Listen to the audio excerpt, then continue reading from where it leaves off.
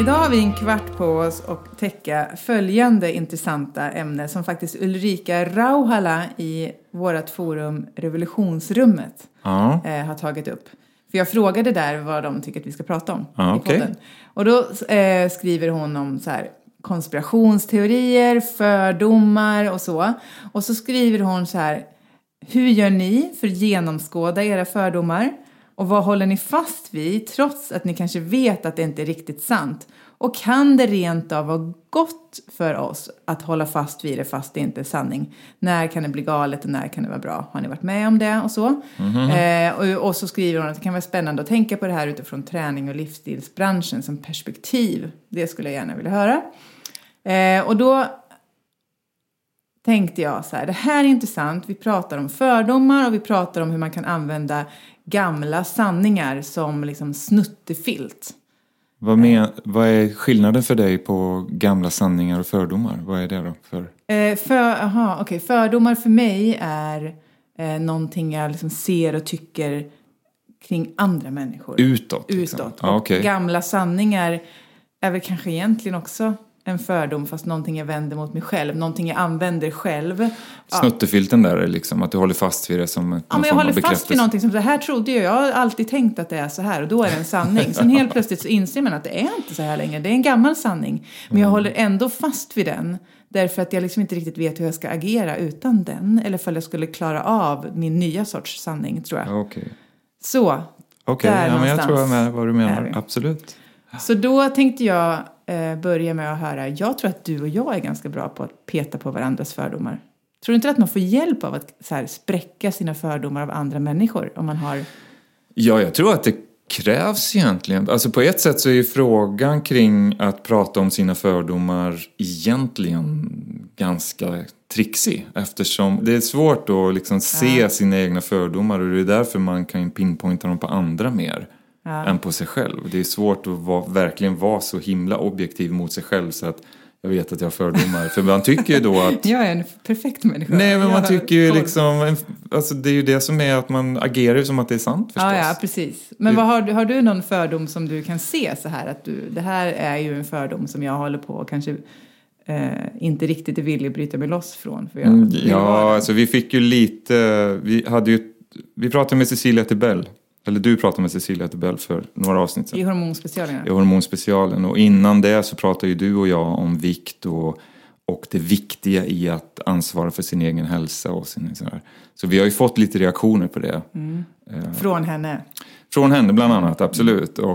Men Cecilia då har ju också då lärt oss kring hormonbalanser och så. Hur det kan påverka ens möjligheter att liksom...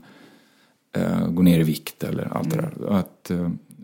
Och jag kan ju då se mig själv hålla fast vid ganska envist att det är ändå ditt eget ansvar.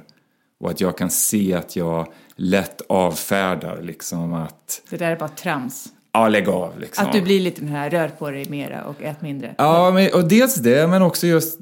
För jag bryr mig egentligen inte om ifall du rör på dig eller vad du äter eller någonting. Men det jag håller fast vid är att det är ditt ansvar. Och peka inte finger och skyll på något annat. Utan det är ditt ansvar. Den rationella delen av mig förstår mycket väl att det finns 1 miljard orsaker till det ena eller det andra. Och många av de orsakerna kan vara medicinska. Absolut. Jag skriver under på det. Absolut. Okej, men nu kommer jag hård. Ja. Det är väldigt lätt att sitta här mitt emot dig nu och se... En vit medelålders man som ser bra ut och frisk ut. Och liksom man tänker så här. Ja, det är väl lätt för dig att säga. Hej då, gå någon annanstans. För du har inte varit gravid. Du har inte fått barn. Du har inte haft en hormonrubbning, så stick. Så kan man gå igång när du säger så. Vad vill du säga då? Jag kan förstå det. Och i någon minut av sanning då. Jag har varit nykter i cirka 20 år. Jag har lämnat ett missbruk bakom mig som var på väg att kosta mig nästan allt. Och med det i ryggen och att vakna upp i det och att fatta beslut som då vårdar mig själv, mina relationer, min familj, så tycker jag nog att okej, vi kan hitta medicinska orsaker till vad som är anledningen till det ena eller andra. Men bara för att vi kan det så kan vi inte helt lägga åt sidan det personliga ansvaret. Nej, absolut. Alla har ju inte hormonrubbningar. Nej. Alla har ju liksom inte de och de problemen eller de och de, utan vi måste ta ansvar. Liksom. Och det har blivit någon form av mantra för mig. Och jag kan se då att det mantrat sitter så djupt i mig, och då blir det svårt att överge det, trots att det rationella delen av mig och liksom det rationella jaget i mig kan lyssna på den kunskapen som hon besitter. Och jag lär mig massor av de samtalen. Men det är ju inte det vi pratar om. Vi pratar om det som jag håller fast vid, och det som då blir mitt lilla hjärtebarn liksom i det. För att jag tvingade mig själv igenom den fasen att du ansvarar.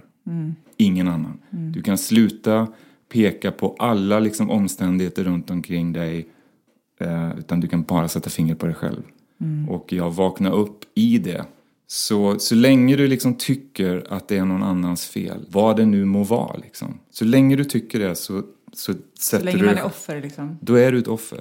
Och enda sättet att vända det är att ta ansvar. Det finns liksom inget annat. Så måste man vara ödmjuk för att det kan vara svårt och jobbigt. Ja, men min resa har varit långt ifrån lätt. Ja, jag förstår det.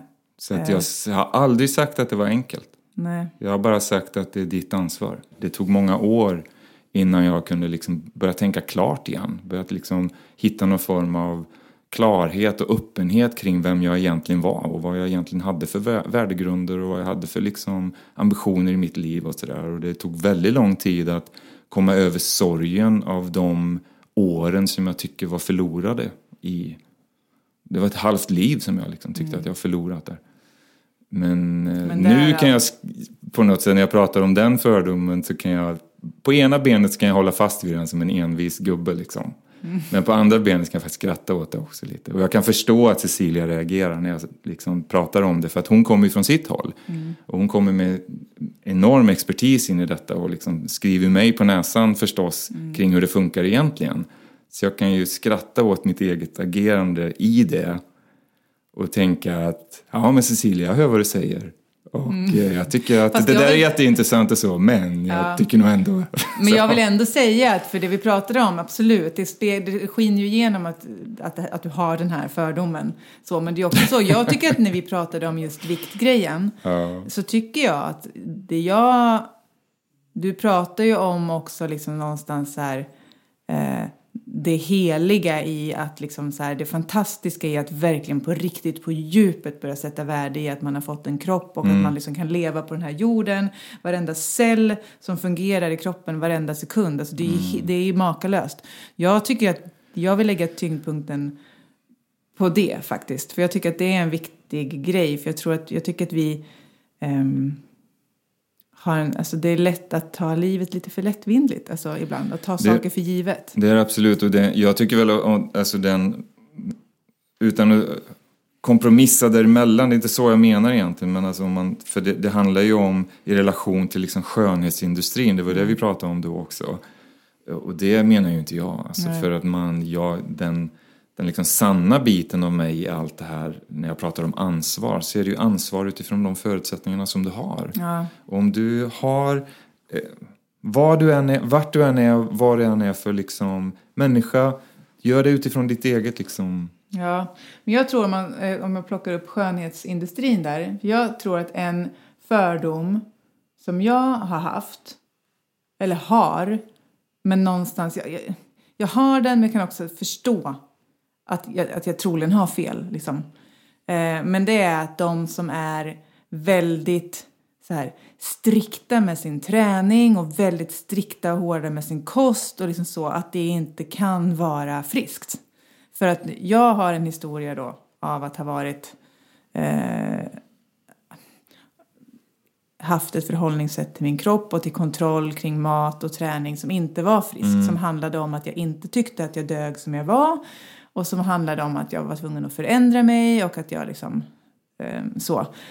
Och så det blev någon typ av ätstörning. Så därför jag har en kollega som har gått så här body fitness vägen. Och då vet jag att jag har tänkt bara så här, det kan inte vara sunt att hålla på så här med sin kropp. Det kan inte vara friskt liksom. Medan de pratar om det som en sport. Precis på samma sätt som liksom löpning eller någonting helt annat. Att man optimerar och liksom allt sånt där. Men så började jag tänka på, och om vi då ska dra det över till gamla sanningar.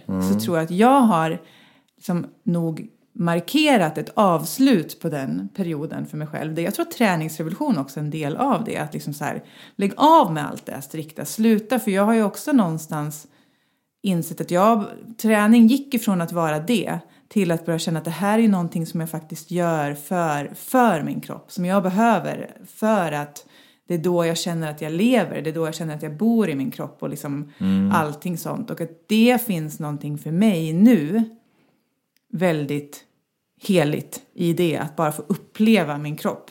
Och då tror jag att jag har haft en gammal sanning i att jag absolut inte får vara strikt kring någonting. Att jag ska bara vara så här fri och skön och kunna göra det som jag känner och vill liksom. Sen så slog det mig här för ett tag sedan att jag började tänka tanken på att helt ta bort socker och alkohol ur mitt liv för en period. Vilket det har varit en del för mig innan som jag har varit så här. Jag ska aldrig vara liksom så här strikt och svartvit och ha förbud kring min kost. För att det trycker på fel knappar hos mig. Med socker så menar du godis? Godis, ja precis. Det trycker på fel knappar hos mig och det gör att jag liksom drar tillbaka mig själv i så här ätstörningsmönster. Så därför har det aldrig ens varit någonting. Jag har bara varit så här, det ska jag inte göra. Det är dåligt för mig. Det har varit min sanning. Sen nu när jag började tänka på det så var det egentligen ur ett helt annat perspektiv som är att jag tror att vi alla har, när man går igenom liksom så här mentala eller känslomässiga liksom saker, så har vi alla sett att lite grann, vi har våra flyktvägar från det för att få vila från det. Det kan vara att liksom kolla på en serie, det kan vara att fylla sitt liv med jobb, det kan vara att dricka alkohol eller äta godis. Och jag menar inte att jag överkonsumerar det här eller liksom har problem med det så. Men just nu är jag i en fas i livet där jag känner att jag har lite grejer, känslomässiga och mentala grejer som gör ont. Men som jag så instinktivt vet att jag behöver vara med det här. Alltså jag behöver sitta stilla med det här varje dag. Jag behöver ta hand om den delen av mig. Och inte bedöva bort det. Men liksom inte fly från den jobbiga känslan med att unna mig lite glas vin och lite godis. Utan faktiskt bara sitta med det där. Ta bort alla mina plåster och bara sitta med det som blöder på något vis. Och så insåg jag att det är helt tvärtom. Då är det ju det här strikta som jag har tänkt att jag gör för att förändra mig själv. Fast det här strikta, eller för att jag inte duger. Fast det strikta i det här fallet skulle ju i sådana fall handla om att faktiskt vara med allt som jag. Att låta allt det som jag vill ta bort och inte kännas vid genom att distrahera mig med någonting annat. Att låta det få vara med, vilket är raka motsatsen. Liksom. Så då, om jag tror att jag är lite rädd för att kliva in i det. Kanske för att jag är rädd för att misslyckas. Och kanske för att jag har den här gamla sanningen om att det är inte bra för mig att göra det. Fast det kanske visst är det nu. Det kanske inte var bra för mig då, men det kanske är bra för mig nu för att jag är redo för det. Så. Jag tror att du är redo för det för att du tänker tanken.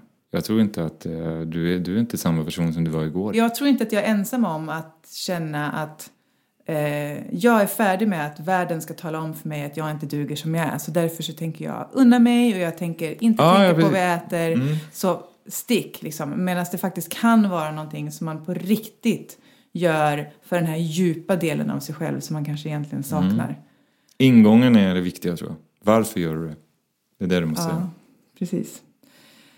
Tack Martin för en kvart om fördomar och gamla sanningar. Tack själv.